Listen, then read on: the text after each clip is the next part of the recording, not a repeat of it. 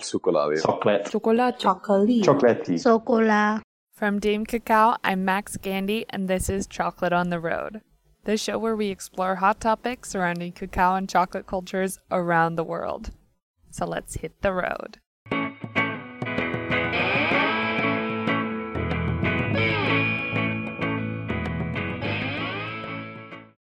Hey chocolate lovers, this week just happens to be the second week in a row with no new episode of Chocolate on the Road. No worries, we'll be back next week with an all-new episode.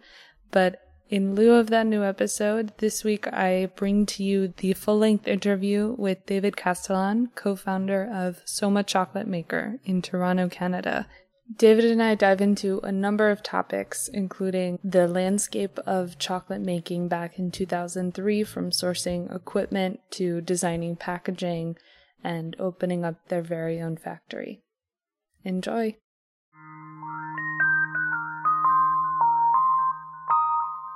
How did you get into chocolate? Well, you're starting at the beginning. Well, I was a pastry chef for a long time. That's just what I did as a career for about 20 years. And then we wanted to start something together. And we found a little space in the new district in Toronto called the Distillery District. They were renovating it. It was a small place with about 600 square feet. And we thought it was a bit too small to do really a pastry shop. So we decided to concentrate on chocolate. So we were going to make, chocolate truffles and that kind of thing. But I had taken a course in California, summer of 2001, called Richardson Researches. And this was a course where we made chocolate from the bean.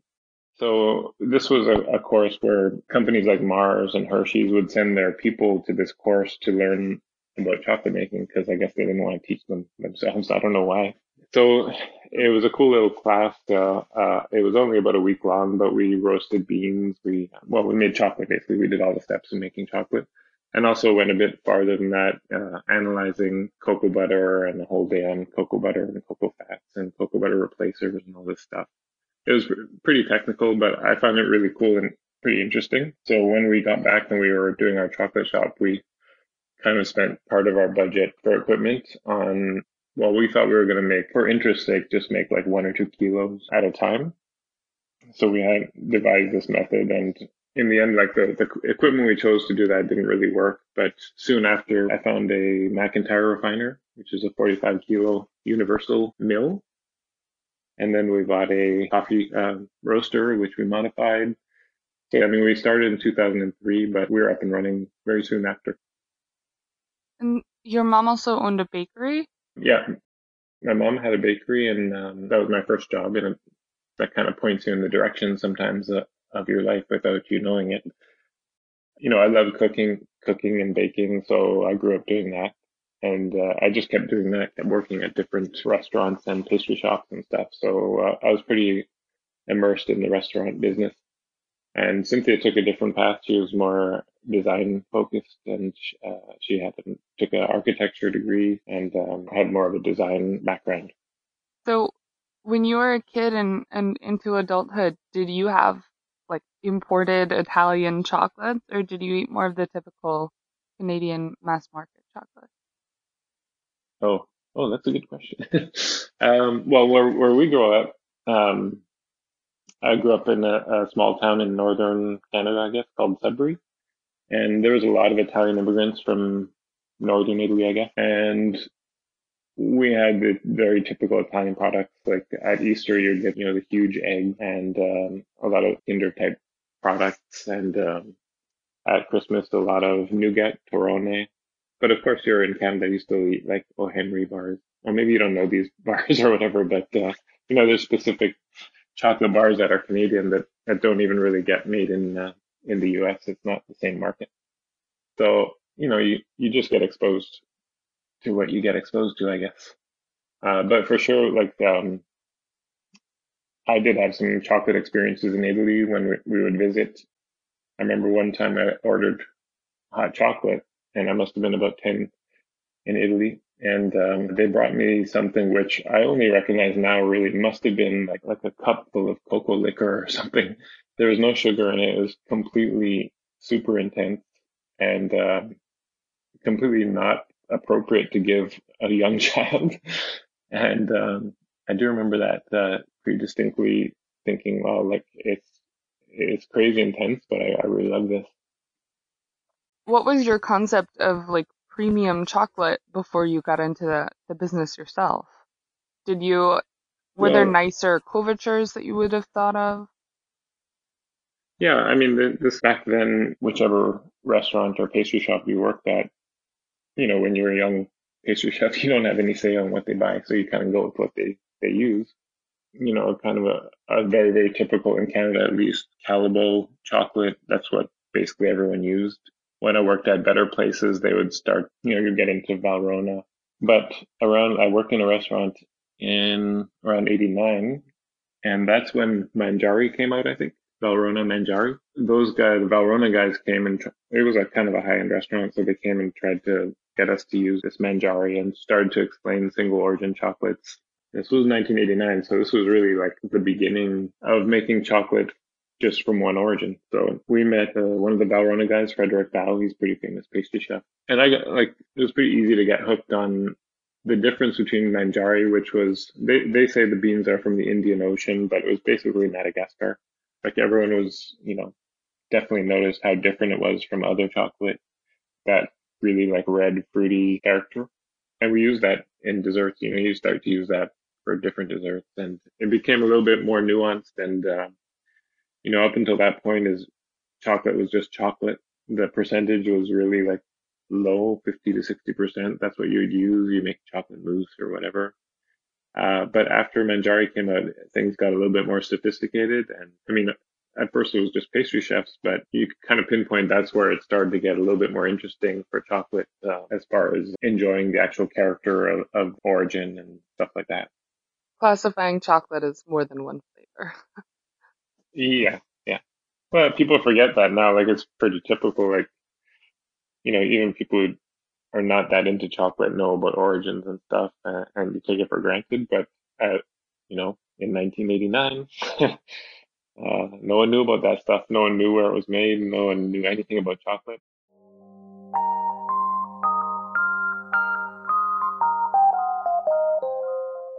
Over the course of over a decade, what got you to the point of wanting to go take that course on chocolate making from the bean? Oh, well, actually, I had no idea that's what we were going to learn. What I was really after was I wanted to learn how to do chocolate panning. So that was the only course I could find where they would teach you how to do chocolate panning, because I was really intrigued by Enrique Rivera. He's a Spanish or Catalan taste, I guess, chocolatier at the time. I mean, he's still around. He's pretty awesome. I just wanted to do like we wanted to start a business doing just pan chocolate. But in the course of that panning, we learned panning, but we also learned how to make chocolate from the bean, which I didn't expect to learn, but which kind of pointed us in a different direction. And you worked with chocolate from a lot of different, much larger companies in the decade or so prior. Did you ever go and visit any of their factories or anything? No, like that wasn't really a thing that was offered. These days, Valrhona will, if they find a good pastry chef or a pastry chef's using their chocolate, they invite them over to France. But I never got those invites in the 80s. It wasn't the way they connected to their user base, I guess. Now, since then, we've been on quite a few factory tours, and they're always fascinating. What we're doing now with our new factory is that uh, we're going to show all the processes and invite people in to get the feel of how we do things. Yeah, I mean, you two are some of the earliest small batch or micro batch chocolate makers, I mean, in the world, at least to an Yeah. extent that you were producing enough to be able to sell it. How Mm. did you develop your vocabulary around like describing yourself and what you do to other people? And how has that changed? Oh, that's a good question because in the beginning, that was kind of a big conversation among chocolate makers. I guess the first batch of like bean to bar makers, I don't think we called it bean to bar even back then, but around 2005, which would be like Rogue, Patrick, Lonohana, those guys were making chocolate back then. But the big issue was trying to explain to people what the difference between someone who melts down chocolate and makes truffles and someone who makes chocolate. And we always we kind of just went the easy route. We always called ourselves Chocolate Maker, Soma Chocolate Maker, kind of how Scharfenberger Chocolate Maker, we kind of got it from that. I mean, it just is kind of a simple explanation and it works, but it doesn't always translate to people. At the time, people really didn't know that you could make chocolate from the bean. They just kind of thought, you know, that you would just buy stuff and melt it, or I don't know what they thought, but we've come a long way. Somehow the name Bean to Bar kind of stuck.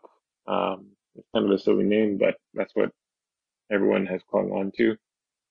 And now, in 2019, like if you say Bean to Bar, then a certain segment would probably know what you mean. Like that a different skill set and different thing that we make chocolate from by roasting cocoa beans, and that's one thing. And then a chocolatier would be more like a European direction, kind of making truffles, making ganaches, and making stuff out of finished chocolate. And we do both really, so we're kind of really stuck in the middle. But for us, the most interesting thing, or a very interesting thing, is making the chocolate from the bean. So a lot of people might not consider the fact that making truffles and bonbons from bean to bar chocolate is much harder than making it from couverture. Can you explain a little bit about why that is? One of the basic techniques, I guess, of making a truffle or bonbon, whatever, one of them would be dipping or enrobing. So if you're making very, very small amounts, you would be dipping it with a fork. When you're doing that stuff, you need a very stable product. And that comes from, I'm not going to say strictly industrially processed chocolate, but the factory that makes that kind of chocolate needs to have a lot of things under control. Whereas a bean to bar maker might not care so much about particle size distribution, or might not have enough money to buy equipment that can control it. And really their focus is to make a finished bar that tastes good in your mouth, and it melts in your mouth nicely, that tastes good. They may or may not use cocoa butter, but standardized viscosity isn't really something that is a big focus. When you're building up your new factory now, how is that different from when you were building up your factory the first time, 16 years ago? Well, we did it a funny way. Like our very first idea was, in fact, our mandate. We thought what the mandate was from our landlords was that they were opening an area that was supposed to be an arts district, and they wanted everyone to, show what they did. So we built a factory with big windows where you could see. We had a coating pan, and you can see us making all the stuff. We had our hands like deep in chocolate paste and everything. And this was about 600 square feet, so a very tiny space. And so Cynthia designed it with big windows so you can see everything. And that was basically the kernel of our idea. So when we kind of outgrew that space in a few years. We went to a bigger space. So Cynthia designed a bigger space with bigger windows, and we could see much more of the process. And we added some other things. And then when we kind of outgrew that space, we got another store across town, and we did the same thing. Cynthia designed another space with big windows. We kind of divided the processes. So in the second store, we did baking and all the truffles and stuff. And in the first store, we made the chocolate, and we did the panning. And then when we outgrew those two spaces, we went to rent an industrial unit, not an industrial unit, but an industrial space, with lots of power and stuff. So we kind of set that up. And we also bought a big winnower, so we set those two things up. The nature of buying equipment, though, is that if you buy a big roaster, then you need a big winnower. If you have a big winnower, then you need a big liquor mill, and on and on and on. So in the end, we kind of rented another space. It was kind of a patchwork of spaces. So we decided to just try and consolidate everything in this one that we're doing now. So we're going to be making all our chocolate, all our equipment will be in one place. And then the stores will be auxiliary spaces where you can purchase, and there'll be nice places to visit and where the action is. But the factory is more well laid out, and the process makes sense if you were to see it. So what was the rough capacity of that initial chocolate factory that you two built? The first one, Mm-hmm. um, we were making 45 kilo batches because that was our capacity of our conch. Um, and, it definitely didn't run every night. We were still trying to figure things out. And, even if we ordered one pallet of cocoa would fill our whole store, we'd have to like move it around 5 times every day just to get around. So it didn't really make sense. Like a chocolate factory isn't done like that. This was more like a retail chocolate store with kind of a chocolate factory shoved in there. Um, so it just like each time we expanded, we tried to make it a little bit smarter. But at the same time, if someone gave you a couple of $1 million and told you to build a chocolate factory, you wouldn't do it the way we did it. You would do it differently. You would set it up in kind of a logical fashion, which is finally what we did. Like eventually, it just took us the long way around. Our whole business model is kind of based on a retail and a connection to customers. I think that worked well for us. And I think that connects us pretty well. I think when people come into our store, they see a lot of different products made with chocolate, and there's a lot of different directions that will draw them and captivate them with what we do. But there's like some hardcore chocolate people who will only come in and if they'll have an origin that they love, like Madagascar. If we don't have any Madagascar, they don't get anything else. They just they just leave. So if you were to build out a beginner's chocolate factory today, would Yeah. it have to also be at the same capacity of 45 kilos per batch? Or could you go any smaller?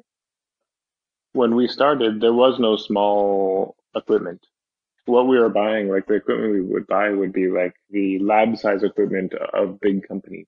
Now you can buy like a Premier grinder that does 400 grams or something. I'm just wondering, do you identify as a craft chocolate maker, as most people have these days? Yeah, of course. When we first started trying to purchase beans, when we called up the bean broker, I forget which one it was, and I said, we just want to buy one bag or 2 bags. And they kind of laughed. And he told, like he said, no one ever orders 2 bags of cocoa. Um, he said, I only have 11 customers. Like there's only 11 companies in all of North America that buy cocoa beans. And that was including Mars, Hershey's, M&M's, and all them. So just to give you an idea, like making chocolate was a completely industrial process at that time. And Scharfenberger was really groundbreaking. Mott in Grenada. Even like, to tell you the truth, the internet was still a bit primitive at the time. You search for chocolate makers, and what you would get was the Grenada Chocolate Company. So we were looking at their pictures, like they had an old Melanger and a McIntyre. Like that's the inspiration that we got. And we thought if they can do it, we can do it. So we've come a long way.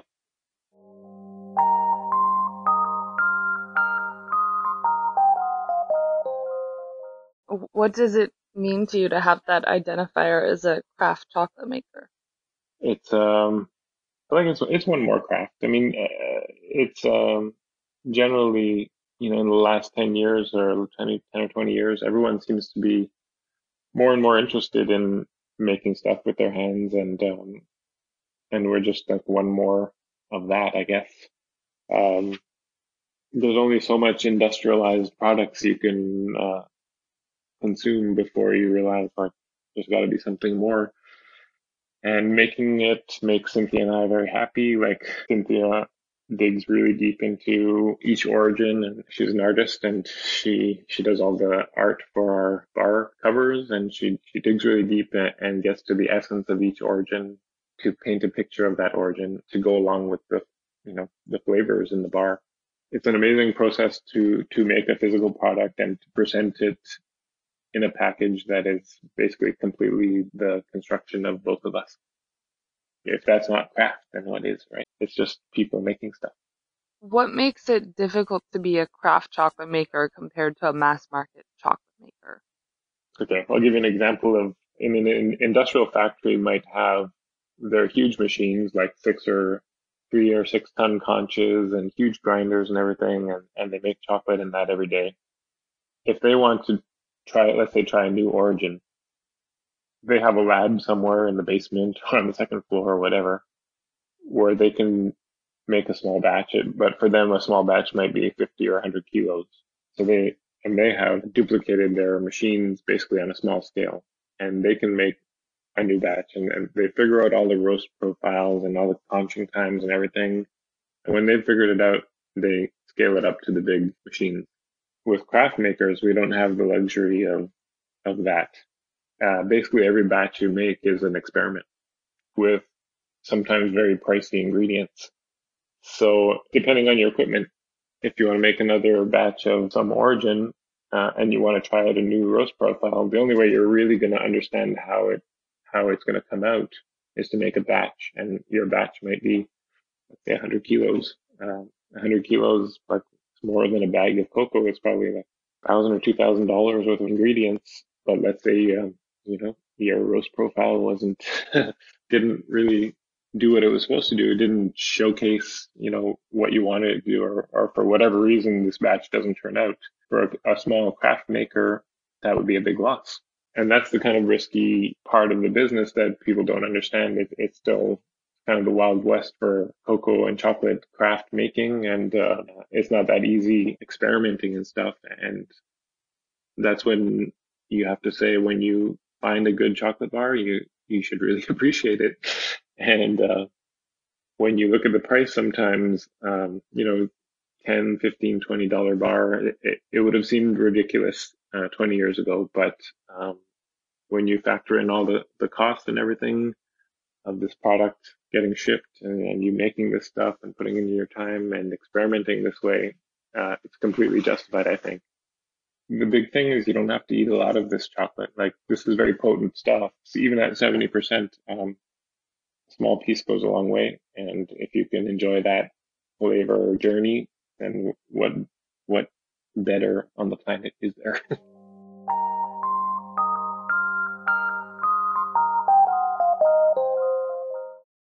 In terms of like going through and making a chocolate bar, if you were to get an origin that unknowingly that would be Yeah. destined to become a chocolate bar in your factory, what would the process Hmm. be like of testing the cacao and the chocolate and becoming a chocolate bar, like making the art? Because you can't outsource all of that stuff. You don't have a whole department dedicated to all of that. What is the No. process like of creating a new chocolate bar for Soma? Well, I mean, we do a lot of different things. We don't just do single origin. But if you're talking about, like, let's say a single origin, 70%, a new origin, you get your samples from everyone. Everyone sends you samples, right? So uh, you might hear about some origin from a certain country that you're interested in, and or you get a phone call saying, like, I got this stuff, you want to try it? And so you'll get the sample, you'll do different tests on it.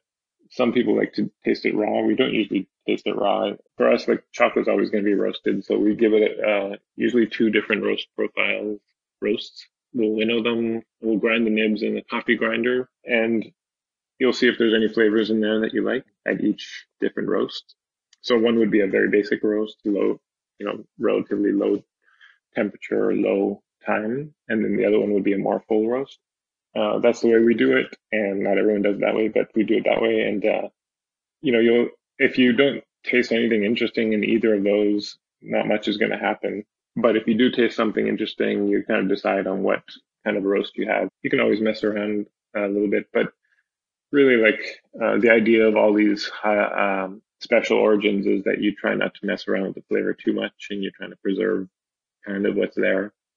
The frustrating thing is sometimes you'll taste amazing flavors when you've roasted at the nib stage, at the liquor stage, and some of them don't make it through to the end. So, you try and figure ways to kind of preserve some of that. The other frustrating thing is that it really does need a little bit of aging. So what you've finished making that day, whether it tastes good or bad, it's not going to taste the same in a month. A lot of times we'll make chocolate and we're like, oh yeah, okay, that's pretty good, I guess.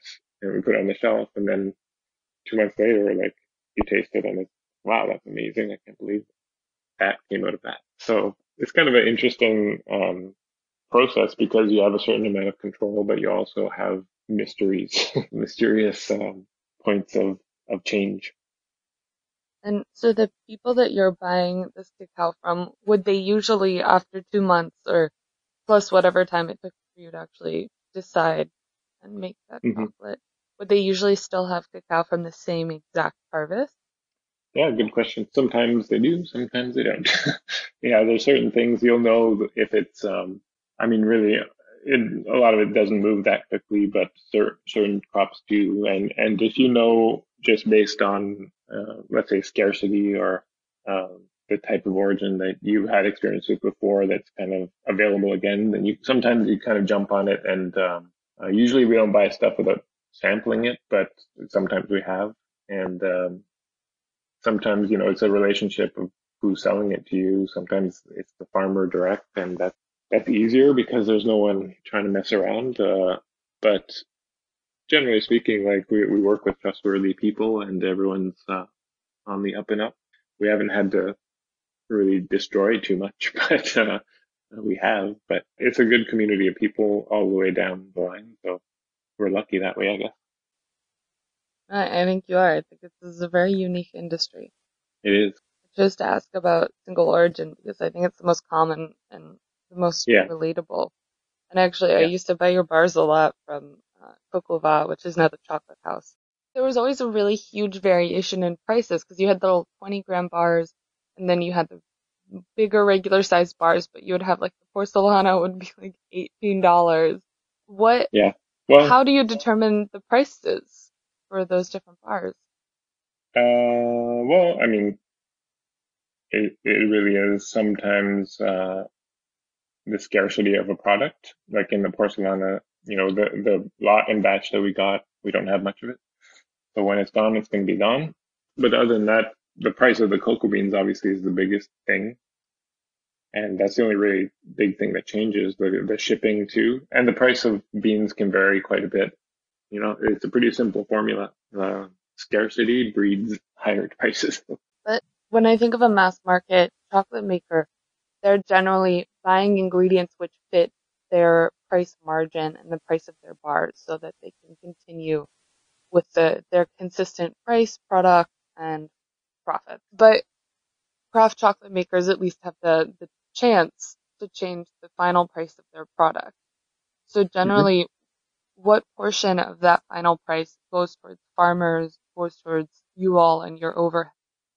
Oh, it all gets sliced up.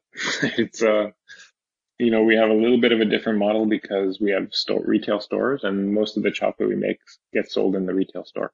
So we have our own distribution. We're lucky in that we can control that part of the process.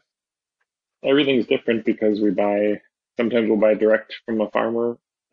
Sometimes we'll go through a middle person.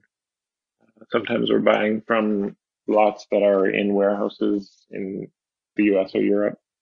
It all kind of trickles down to which origin, like each one you could get a little bit more transparent with, I guess. Uncommon if you buy it from them or from Meridian, they're extremely transparent. You can just look on their website, see how much like a bag of cocoa beans is. So it's pretty easy to do the math and see where it's all going.